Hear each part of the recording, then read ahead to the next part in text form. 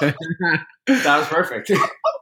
So each week, I don't care what the audience says. I think each week our intro gets better. I think we get a little more relaxed and we get a better flow going. Hopefully we keep that flow going through episode 5 of the podcast where we discuss strength. If you didn't listen to episode 4 where we discuss concurrent training, listen to that first. We explain generally how we can take on more than one training variable at a time and improve more than one training characteristic at a time. Maybe not as well as we would just one piece at a time, but we talk about the importance of taking on and improving multiple general fitness characteristics concurrently. And today we're diving into the first characteristic and explaining it in more detail, and that is the fitness characteristic of strength. We'll discuss general strength, we'll discuss relative strength, and we'll also discuss absolute strength. We're going to define our terms first before we jump into physiology, but just know if this topic isn't up your alley, though I highly doubt it, we'll also be talking about specific strength and speed and muscular endurance in podcasts to come and how those fit into the concurring plan. Is concurring a word? Sounds fine. Into the concurrent training discussion. So Kyle, kick it off. How would you define general strength? Well, when I think about it, it's 3 to 6 reps, plus or minus 1 or 2, I guess, and the ability to produce force. So when you say plus or minus 1 or 2, is that because otherwise you'd be getting into like a specific definition of one kind of strength? Kind of, yeah. Okay. So we're like holding things back. There's a lot to touch on today. I like how you start. When I think about strength. It's the only way. I'm the only one who does it. We have to define our terms first, because a lot of times when people hear about general strength or even just specific strength, absolute strength, I think they all just get clumped into one category, but it's important to define our terms first.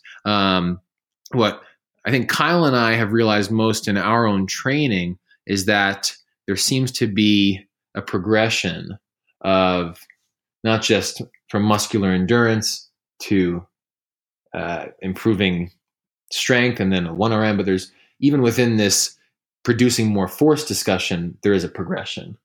I think that's what we've improved in our own training and maybe in our athletes' trainings as well. So we'll get into that too. But Sobo, maybe just besides the gobbles, acknowledge that you're on the other end and that you have something to say about the physiological adaptations to strength. Yeah, so I brought the turkeys today since we're recording this the day before Thanksgiving. Oh, I didn't even realize. I just thought he liked it. Oh. Yeah, I try to bring the turkeys in. So everybody who's listening, Thanksgiving is tomorrow. If you're not listening to this today or whenever, this is before Thanksgiving.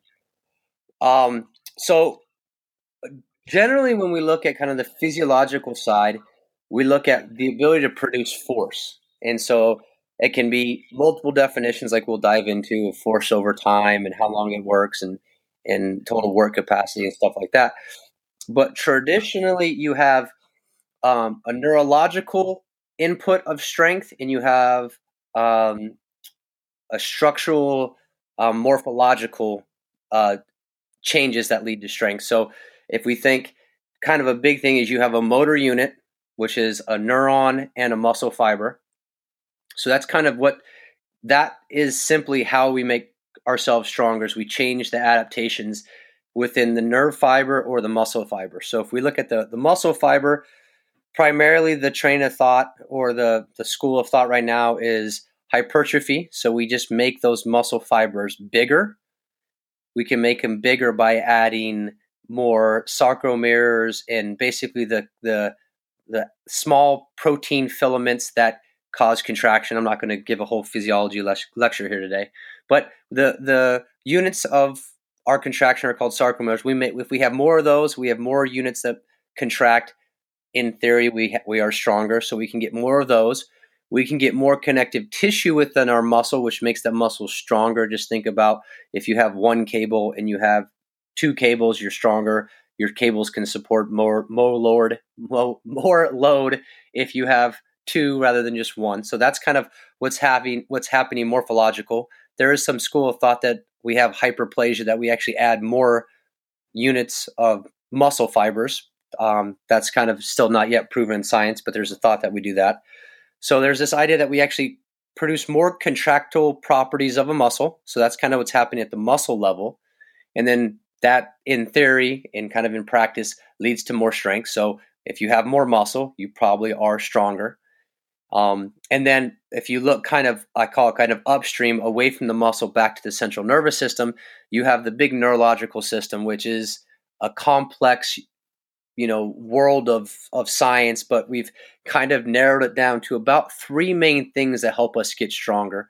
We recruit more motor units. So we normally innervate one kind of motor unit. Now we can innervate two or three, and two or three is always greater than one. So we're going to produce more force that way. The second one is we increase firing rates. So we increase the amount of stimulus to that muscle fiber. So the more stimulus creates more force. And then finally, we recruit them all in synchronization. So you recruit a lot of motor units, you recruit them fast and rapidly and with a lot of frequency. And then lastly, you recruit them all together. And if you think about it, it's the best way to kind of picture this in your head, if you're a visual learner, is neurologically think you have three drums and you want to hear the loudest beat you can hear. And you hear one drum just being hit and you're like, oh, that's not very loud. You hear two drums being hit, but they're not being hit together. Then you hear three drums being hit pretty rapidly, but not in sync. But then finally, if you hit all three drums at the same time with one loud boom, then you hear the loudest, sound. And that's kind of the loudest or the strongest contraction of your body. So if you take all that together, this, quick 5-minute physiology lesson, if you can add all this together, the morphological adaptations in your muscle, the neurological adaptations, in any combination, there's an infinite amount of combinations that you can put together that leads to strength gain. So you may early on change some neurological things, maybe increase the amount of rate that you're innervating these neurons, and then you might see morphological adaptations later. So then your nervous system kind of scales back because now muscularly you're stronger, so you don't need to have that same rate. But then when you increase the demand, that rate goes back up, causes more adaptations. And so this process is ever evolving, so you can constantly get stronger and change up the stimulus.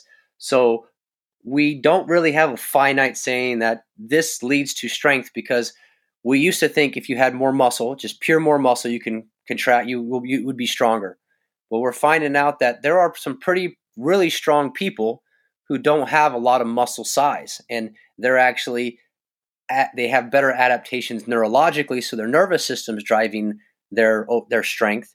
Well, then we have people who just have really big muscles, who are larger individuals, who are just generally stronger because they just have more muscle.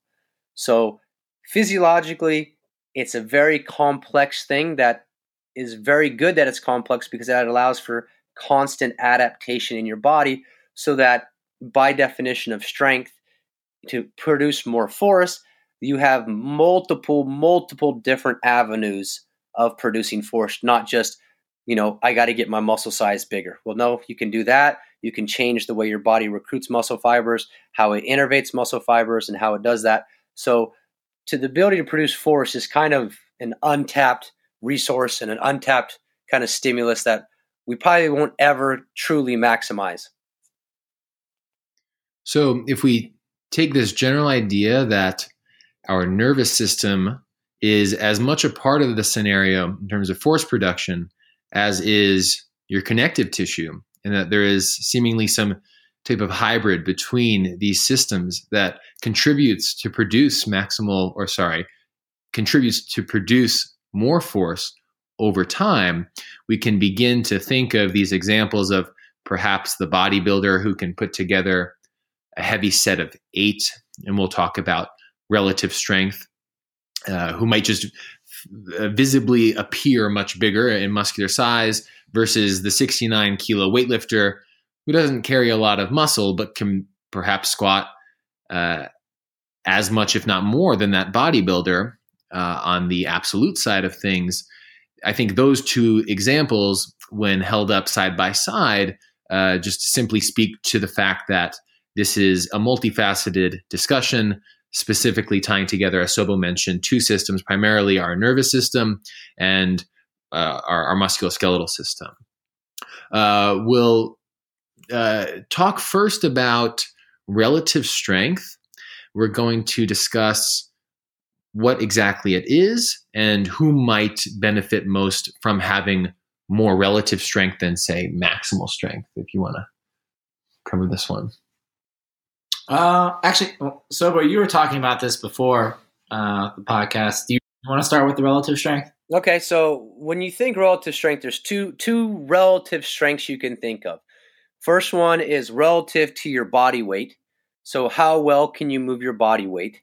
Somebody who can do 20 pull-ups has a better relative strength to their body weight than somebody who can do 10, right? Because you're basing it off body weight. And body weight changes for everybody, but we all have to move our bodies. So your relative strength towards your body weight is a really good indicator. They always say that, if you can't do 10 pull-ups with your body weight, that's probably something you should be able to do because that's a good relative measure. And then there's another way that you can say relative to your max. So this takes kind of your body weight out of it and then compares you to your maximum strength. So, I was giving Kyle and Zach the example earlier that if I'm a 200-pound, bench presser and that's my max, and somebody's only 180, but then my 80% is 160, and I can only do that, 10 times, but then somebody who can bench press 160, their 80%, they can do 15 times.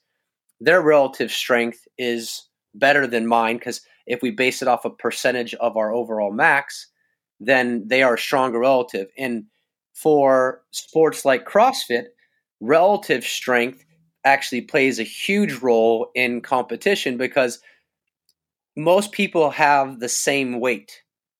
So it's not like, if you're a 300-pound cleaner, your thruster is going to be with 225. And if you're only a 100-pound cleaner, your thruster is going to be with, 125. So if it's stuck at 95 pounds, that's going to be really light for somebody who's really strong, and it could be heavy for somebody who's really light.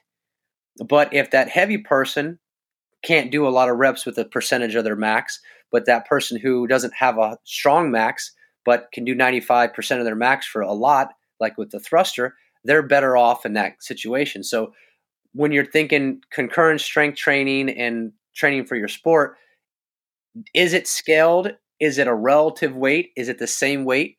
So there's kind of two ways you can look at it. Do I improve my max so that my relative to that max is better?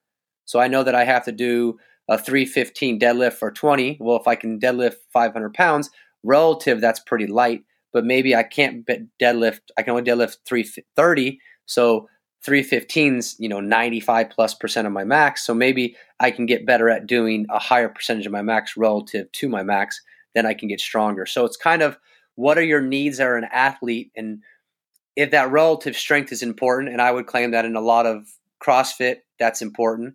A lot of, football, that's important. A lot of kind of your normal sports relative strength is very important because very little do we hit that maximal level. In CrossFit, they hit maxes every once in a while, but a lot of it you are doing a relative weight either to everybody else or to yourself for a lot of reps. Like think football, if you're an offensive lineman, you're going to be blocking a 300-pound D lineman or a 280-pound D lineman over and over again. So you got to be able to handle that load constantly, and it could be a 95% of your max, or it could be 30% of your max.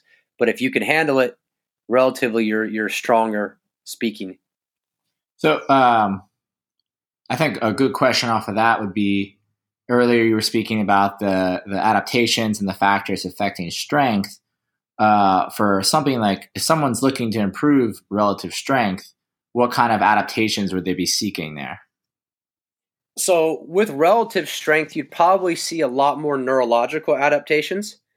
Just your body getting more efficient at producing that relative force. So our body is extremely smart and how efficient it is. So if it knows that it can only recruit 10 motor neurons to produce that force, it's only going to recruit those 10, and it's going to, preserve the other ones.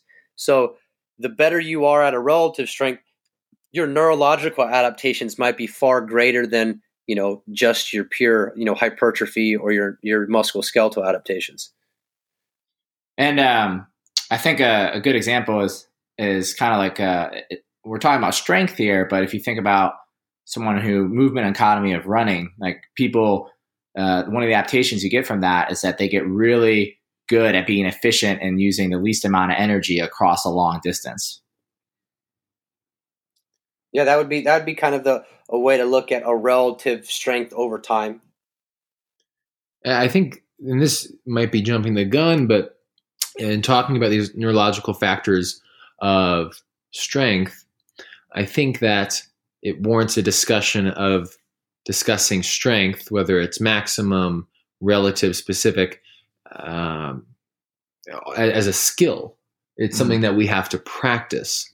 And I think that a problem that people make is that when they don't have a plan, let's just say they have been doing sets of 12 or maybe even higher, they're a CrossFitter, they might not even be on a strength plan, but then one day, that's the day they max. Mm-hmm.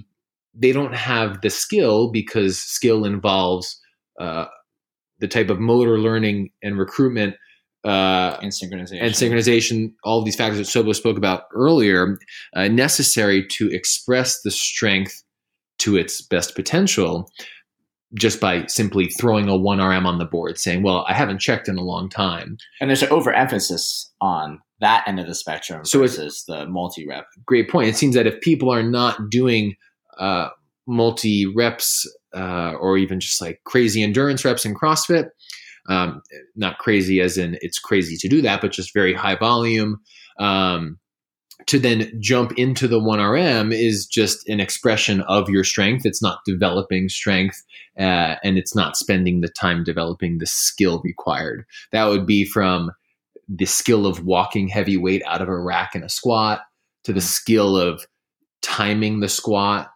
to the skill of getting tight under load, whether it's a squat, a lift, a press, etc., or even just think of all of weightlifting as a skill and producing. I mean, that's getting more into speed, but there is, because it's as much a discussion of the nervous system as it is musculoskeletal system.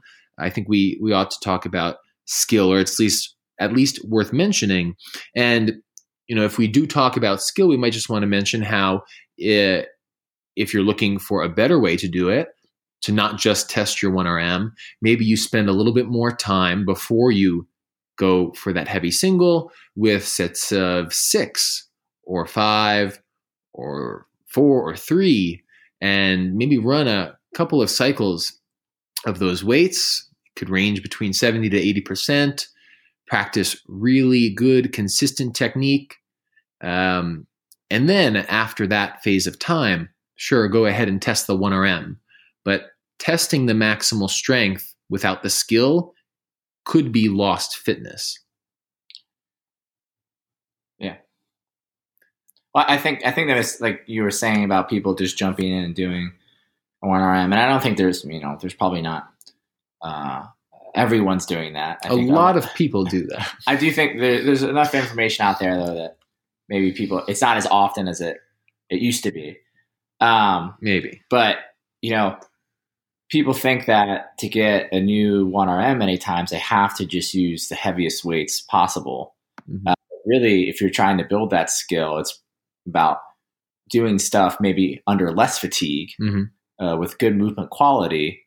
And it may not feel as hard as it should, but it's still allowing you to practice the skill itself. And Sobo gave the example, I think this was in the second or first episode, about muscle ups. Where you don't necessarily want to do them in a WOD at high intensity, but you can practice them under a little fatigue if you do like a salt bite sprint before, and then go up and do a muscle up. Like, it still allows you to get very quality movements, but you're not like dying under the reps, if that makes sense. This just I thought about this. I want your guys' feedback.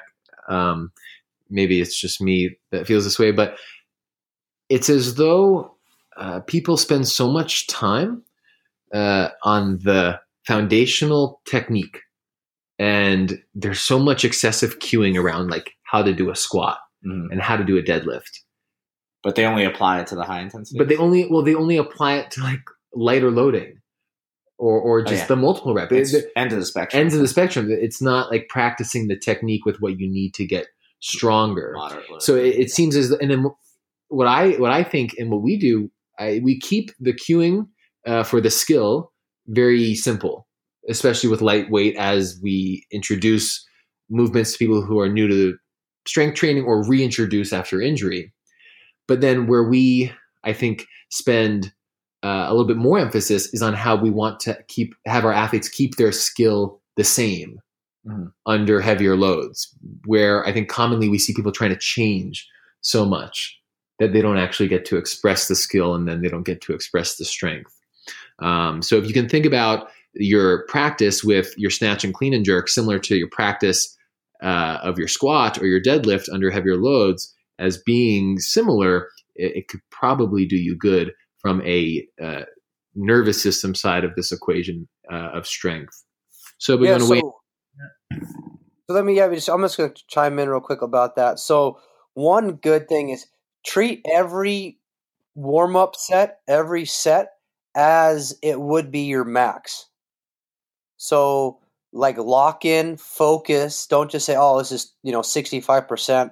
I can just put my head under the bar and put on my back and do a quick set of 5. No big deal. Like treat every set like it's a max. I mean, I'm not saying you got to do smelling salts and grunt and smack yourself every time, but lock in mentally, because if you can drive that motor program to your legs in a squat and to your back and to your core to stay tight, that programming gets locked in, and therefore now it's easier for your body to recall that during a max and during a fatigue set. Like, there's the old saying that practice makes perfect. Well, it's perfect practice makes perfect, right? You can't just practice sloppy technique and then expect to just turn it on, when the lights are on and it's time to hit a heavy jerk to be able to hit perfect a heavy jerk. So like focus and lock it in, because that neurological component, I would claim, is vastly the huge reason why you get stronger. And if you're doing a work set, I mean, think about this. If you do something 10 times in a work, did you get better? Like if you brush your teeth 10 times, would you be the best teeth brusher in the world?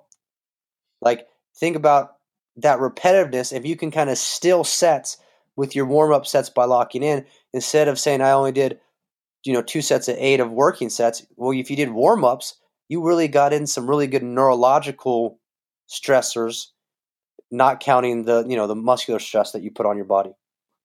And I think that also speaks to, while we're on this side of the nervous system versus musculoskeletal system talk, of visualization, right? We see there have been studies that look at how visualizing a heavy lift, and this might lead into our discussion of maximal strength and defining maximal strength, but how visualizing that lift works better than having no visualization practice at all. So just as you are rehearsing the same technique with 60%, though not yet at the smelling salts and trap slaps, etc., you are kind of just visualizing what that looks like, producing the same technique each time. So cool. Let's talk about maximum strength a little bit more, because we spoke about the importance of relative strength for a CrossFitter, even though they do need to have some maximum strength, though certainly not as much maximum strength as a powerlifter or as a weightlifter. But Sobo, if you can talk a little bit more about what maximum strength is, and are its physiological adaptations different than what one would have to do to get better relative strength, or would the training look slightly different? So the maximum strength is just, purely the maximum weight you can do with that certain lift or that certain exercise. So, you think of your lifts or your sports that require a PR or a maximum lift. So your Olympic weightlifting, who you have your clean and jerk and your snatch, where your goal is to do the maximum you can that day. Or same thing with powerlifting, the maximum bench or squat or deadlift you can do that day. So those sports require a maximum. And when you're looking at a maximum adaptation, this really switches, and a lot of people are going to kind of say, wait a minute here. This is going to put a huge load on the connective tissue of your body. So think about just the tension that your body's producing to lift a maximal weight. A lot of times at a maximal lift, we have what we call GTOs, or the Golgi tendon organs. And I'm going to get on a little physiology rant here. But they monitor the tension produced by our muscle. And so they're kind of like the brakemen of our body. So if our muscles are producing maximal force, these little guys are just monitoring that in the tendons and saying, hold up, Zach. This is 500-pound deadlift. We don't know if we can handle this, so we're going to be on the cautious side, and we're actually going to neurologically shut you down. So they actually have a neurological inhibition where they turn off the muscle being contracted to reduce tension on it. So at that maximal level, you actually might be trying to produce it. You might be, grunting, and here's your slap in the, trap and smelling salts. But you actually, your nervous system at that muscle level, the GTO might say, all right, stop, cool it, turn it off. This is too much. So if we make our connective tissue and our tendons and the connective tissue within our muscles stronger, that will actually kind of inhibit the GTO and actually tell the GTO, we can handle this weight. So now that when we handle this weight, our nervous system can now adapt. So it's kind of like this, it's, what came first, the chicken or the egg, or is it the cart and the horse? Does our tendons get stronger, and then our GTO tells our body we can lift more, and so we can? Or does our GTO say we can lift more and then our tendons get stronger? So it becomes more of a whole kind of circular thing, that we have this neurological drive that's inhibited by our GTOs. Our GTOs say we can get stronger, our tendons get stronger, we get stronger, we lift more of a load. The cart and the horse? Yeah. You never heard that before? I might be just, old school. Western cowboy thing? Yeah. Not only is Eric a swole scientist, but he's also part cowboy. And an example of the GTOs kind of being overridden by the musculoskeletal system would be like if someone threw a car on top of Kyle, and I got freaked out, and I showed super mom strength and ripped the car off Kyle. That's basically what happens when the GTOs are put into, I guess, not overdrive. They're actually being turned off. Or when you hear about people have boulders fall on them and they throw it off. But the side of that story you don't hear about is usually their connective tissue's gone to shit. They grade 3 strains and sprains everywhere, but their body had to do it because there was this crazy surge of adrenaline. And so that inhibition by the GTO allows for you to push stronger. So then it allows for your neurological system to recruit all those motor units in synchronization, with a rapid, frequency. And then boom, there's your massive throw the car off Kyle. Yeah. So I'm glad I'm alive, which we'd all do. I have a question. So if we think about, okay, we have these GTOs that can protect us. We're not in control of them though there seems to be this connection between having adrenaline and producing maximum strength, hence the trap slaps and the salts. Is there a degree, Sobo, to which we can manipulate adrenaline or train that? Would you even want to train that? Would it be unsustainable or insustainable to even get to that level, if not in competition, to have that surge of adrenaline to help you produce the most force possible on a maximal level? I mean, if you want to try that day to day, I would say that's probably not the best, because those adaptations that you need, I mean, connective tissue takes a while to rebuild and lay down those collagen fibers. So, I mean, if you are constantly overloading that musculoskeletal system, you're not allowing for that connective tissue to catch up. So in reality, we have about a 20% reserve of how much strength we can produce, but you don't want to keep dipping into that because our body isn't ready for it. So as you train and put more load on your body, your connective tissue adapts. And as your connective tissue adapts, then the load can be increased. So to like artificially stimulate this on a weekly or day-to-day basis, I would say that you're looking towards the risk of higher rate of injury because you're not allowing for your body to cause adaptation. Does that also speak to the importance of technique? So like, let's say if we had a back squat, for example, someone may be able to push through a heavy load, but they're shifting really into using their back, they're rounding a little bit, and they could still finish a lift, but it's probably not going to lead to the best adaptations as if you were able to stay upright in your quads with a tall chest, correct? Yeah, and when you shift that weight, did you just put a load greater on the body in that position than it's trained to handle? Because you haven't trained in that compromised, bent over position, and now you got 450 pounds on your back in that position, and now the connective tissue in your body's not used to that, and you wonder why you wake up the next day and your back's just killing you. Well, hopefully they're not doing that all the time, but yeah, I mean, the goal is you want your training stimulus and your maximum output should look the same. I mean, go watch the Olympics and watch those guys. Their warm-up sets look just as good as their, when they're on the platform. It's just there's a whole lot more weight on the platform than in their warm-up sets.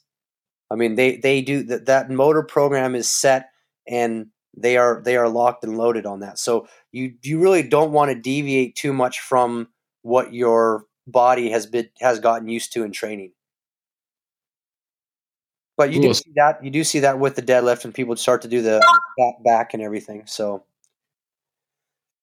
now you spoke, Sobo, before we started about general strength, not really in terms of its definition, but just the characteristics of, we spoke about relative, maximal. We maybe jumped the gun before we went to maximal. Maybe should have discussed general beforehand, but how in your mind is general strength different than maximum and relative strength?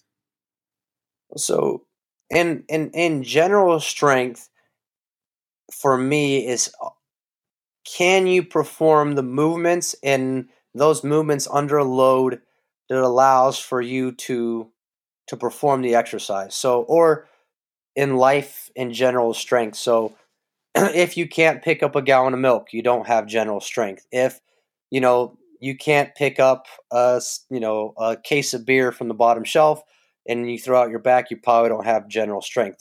Or if you can't rake your yard or swing a sledgehammer and pound a stake into the ground, like there are some general strength things that you should be able to do. And then if you want to put that in kind of a gym scenario, I mean, you should be able to squat, certain, and I'm not going to get into the percentage. I know Zach knows those, but you should be able to squat. You should be able to squat. I mean, not going to squat 5,000 pounds, but you shouldn't be able to just squat the bar. I mean, there should be some form of functional movement with load on the body that you can produce. And that's just general strength. That's what I would define it as. Yeah. And I think about it as this strength that seemingly was not popularized, but maybe like repopularized, because you used to see this with old power lifters and bodybuilders of them lifting cars or odd objects. And we spoke a lot about creating movement patterns that are, the same for the barbell at all times in order to best produce maximal strength. But and I even think there's some carryover of conditioning characteristics to this discussion. But the ability to perform odd object lifts, I believe, falls into this discussion. The ability to, perform a task in the real world and not, like Eric said, be wrecked from that task. It's still a discussion of force development, but I also think it goes into this discussion of specificity versus being a generalist, how we're talking about concurrent training ultimately, and this involves a more general type plan.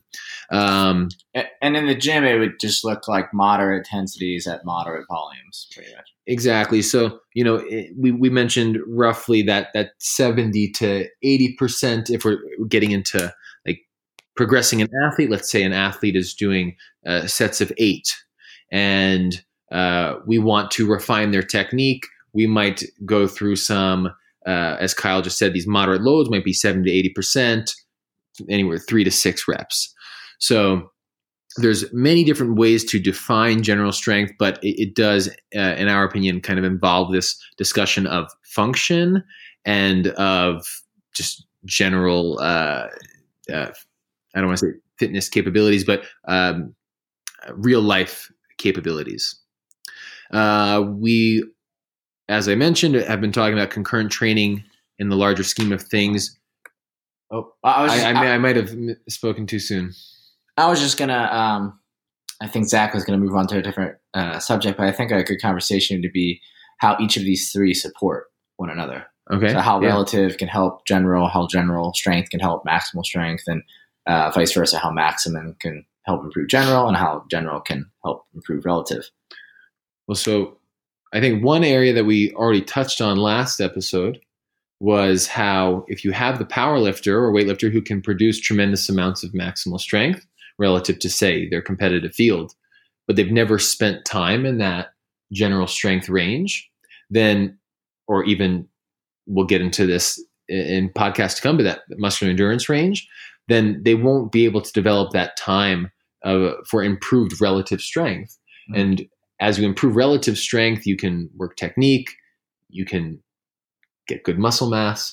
So for the power lifter, it does benefit to have more relative strength for these purposes of a periodized plan of undulating volumes and intensities. And I think hopefully I explained this correctly. And Sobo kind of went into it already. And Sobo, you can stop me if you feel I'm going down the wrong track. But when he was talking about kind of the connective tissue versus the neuromuscular output, maximum strength loads and reps, so like let's say for example 1 through 3 are good at doing more of the neuromuscular system, but very hard on the tendons. So if you did that, or the connective tissue, so if you did that exclusively, you would never really get the best connective tissue adaptation, where relative strength and general strength are better for those areas, for the connective tissue, so that it allows you, when you get into maximum strength,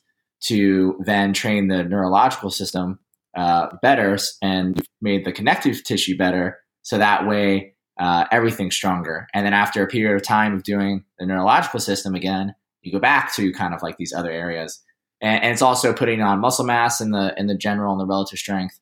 And that's kind of where you go in that back and forth to improving one aspect of strength. And then as that one maintains, you improve the other aspect of strength, and then back and forth. And you kind of like you were saying, undulate and wave this throughout the year, as opposed to just doing one all the time. Is that correct? Well, yeah, that just brought like this idea that there's concurrent strength within concurrent training, which is within strength. Like, yes, we concurrent, we talk about, aerobic and strength, but what about the different components of strength? And like, if you are only focusing on one, you're completely negating the adaptations of the other. That helps support that one. Yeah, that helps support. I mean, they're all interwoven, but if you've only focused on one, you may have really strong, muscles, but really weak tendons and have no neurological drive. So all your strength is just coming from the active contraction of your muscles, and you haven't maximized your neural control of that, and your tendons might be lacking. I mean, we see that, and this is going to be kind of a rabbit hole, but we see that with people who use performance-enhancing drugs, that they get these huge morphological changes in their muscles, but their tendons and everything.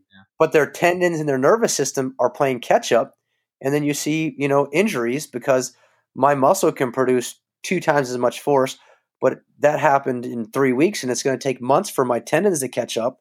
And then I try to do a maximal lift, and my tendons give out, but my muscles are still strong enough.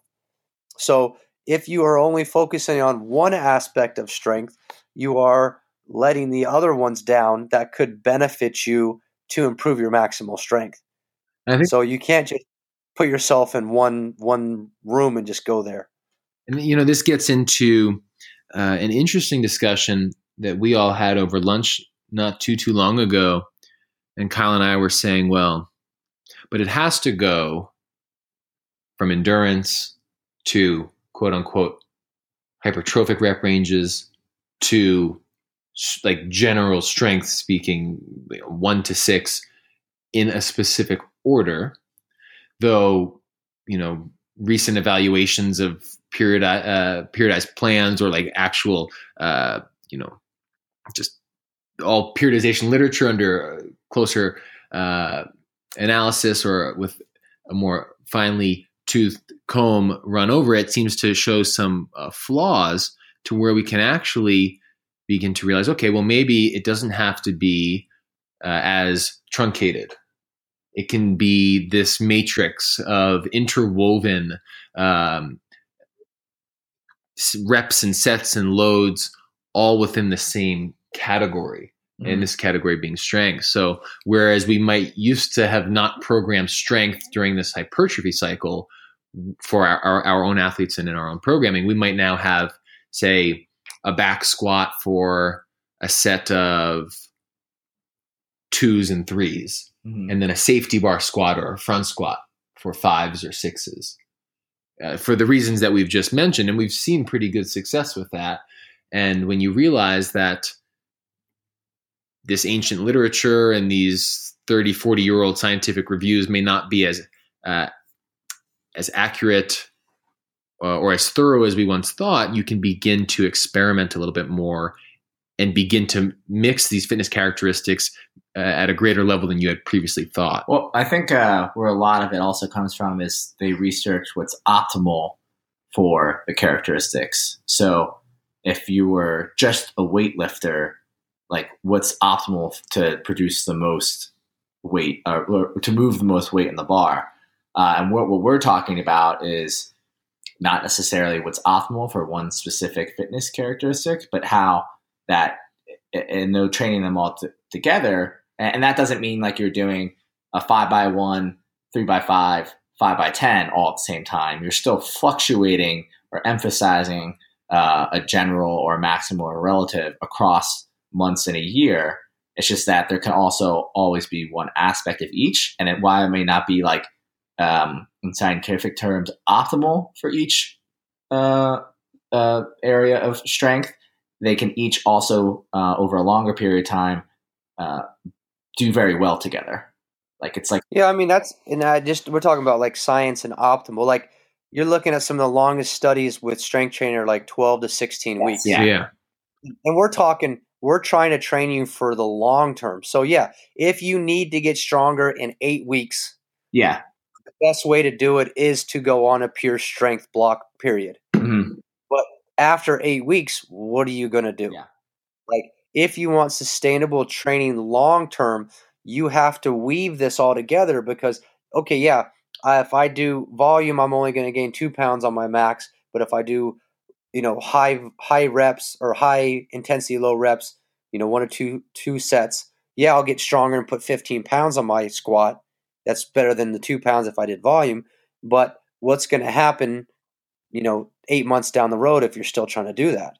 So it's the sustainable model is not going to give you this instant gratification that a pure strength block will give you, but it will give you longer term progression. And I think that's what you have to think about. Even if we dealt with somebody who has just signed up for an Olympic meet January 1st and they wanted to PR, we'd probably lean more toward a strength block so they could PR. Mm-hmm. But if we wanted to train them long term, we would kind of incorporate some of these other aspects of strength in it. Yeah. And then even then, though, based on the literature, so what would you guess would be the difference of putting someone on this mixed matrix type strength program versus the absolute strength program for that for a short goal, time frame. For that short time frame. Well, like if you were to guess, and let's just say it's to improve the squat. We've spoken a lot about the squat already. What do you think that difference would be? So this is what I was actually really upset about something like this yesterday. I was reading literature, and research is going to tell you a lot of things. They're going to tell you a lot of things that you want to hear. But if you look at the true results and you say, okay, I did a strength training block, I did an endurance block, and I did a mixed model block. And the strength and block improved 5%. The endurance group improved 3%. And then the mixed model group improved 4%. They're going to say, for maximum benefit, you want to do the strength approach. Well, it was 1% better than your mixed model approach. So what is that? 4 pounds, 5 pounds, 6 pounds? I mean, depending on how strong you are. So it's like, so I wreck my body to gain 6 extra pounds or 4 pounds, however strong you are. Or I could do this mixed model approach and get just as benefit and not be as beat up doing heavy work. And then after your deadline or whatever, you would be better set up to continue training. Yeah, you would be better off. You wouldn't, after your 8 weeks of this block, you wouldn't be like, I cannot do, what I'm trying to do. Like, I love Wendler's 5-3-1, but that's not sustainable because that will just wreck you. Well, I think it's important to talk about this. So, you have these squat programs that people follow. You have these training programs that people purchase, and they just run through them.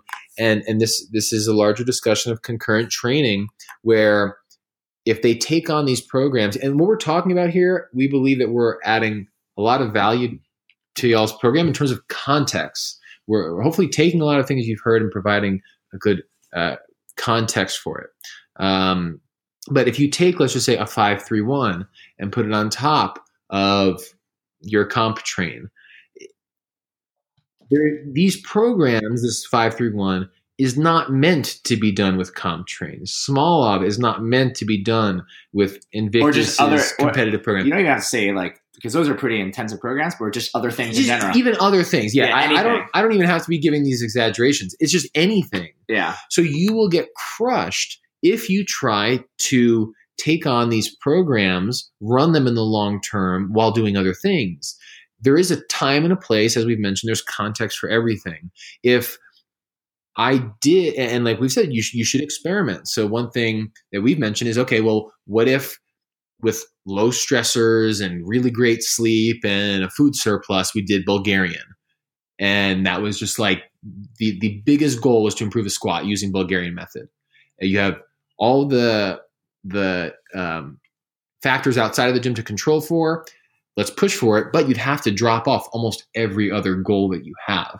Mm-hmm. And that's the context that we don't really believe is out there for people. That's just why they're just kind of jumping and choosing and mixing and matching. While you can mix and match, there are these examples that just won't work or won't work on a given timeline.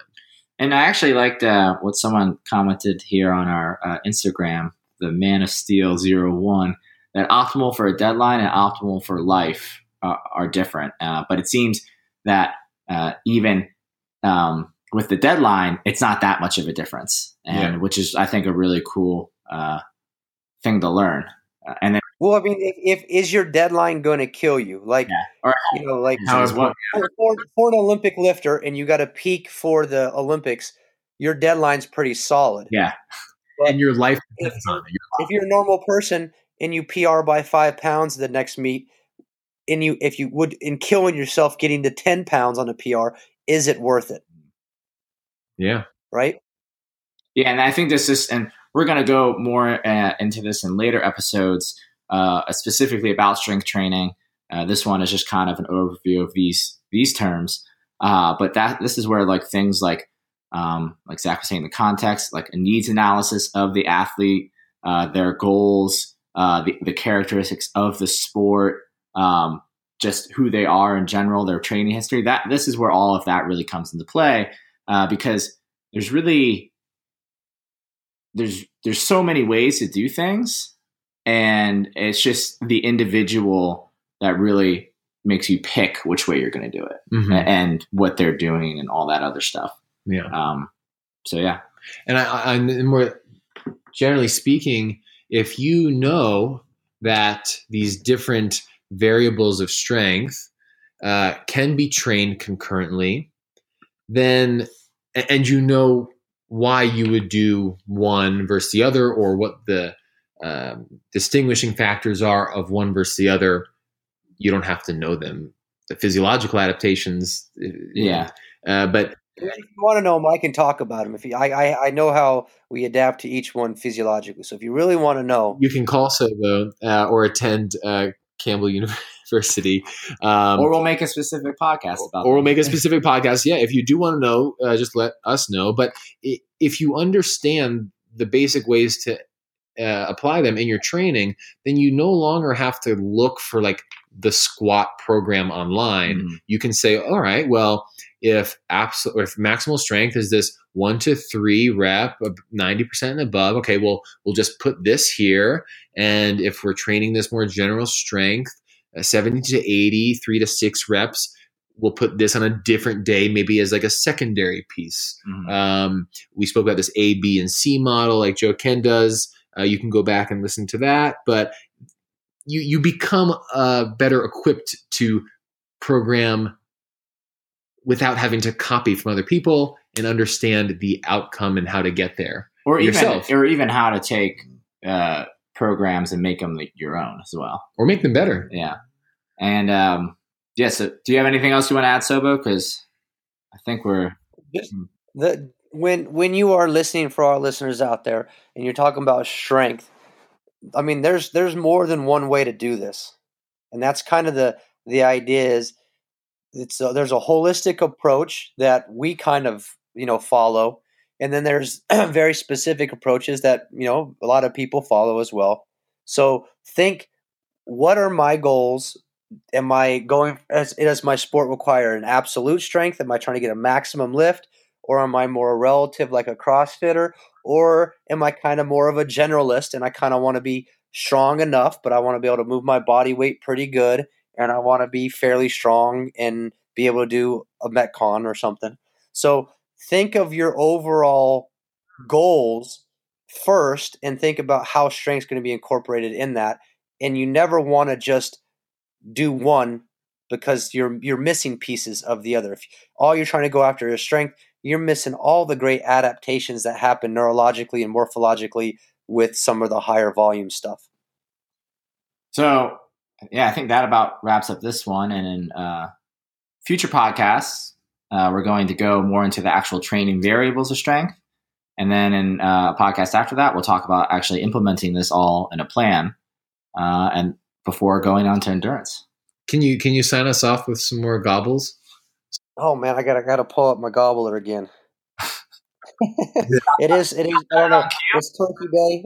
I know we actually have some listeners from across the pond, so they probably won't understand our crazy obsession with turkey and stuff. But here's some more.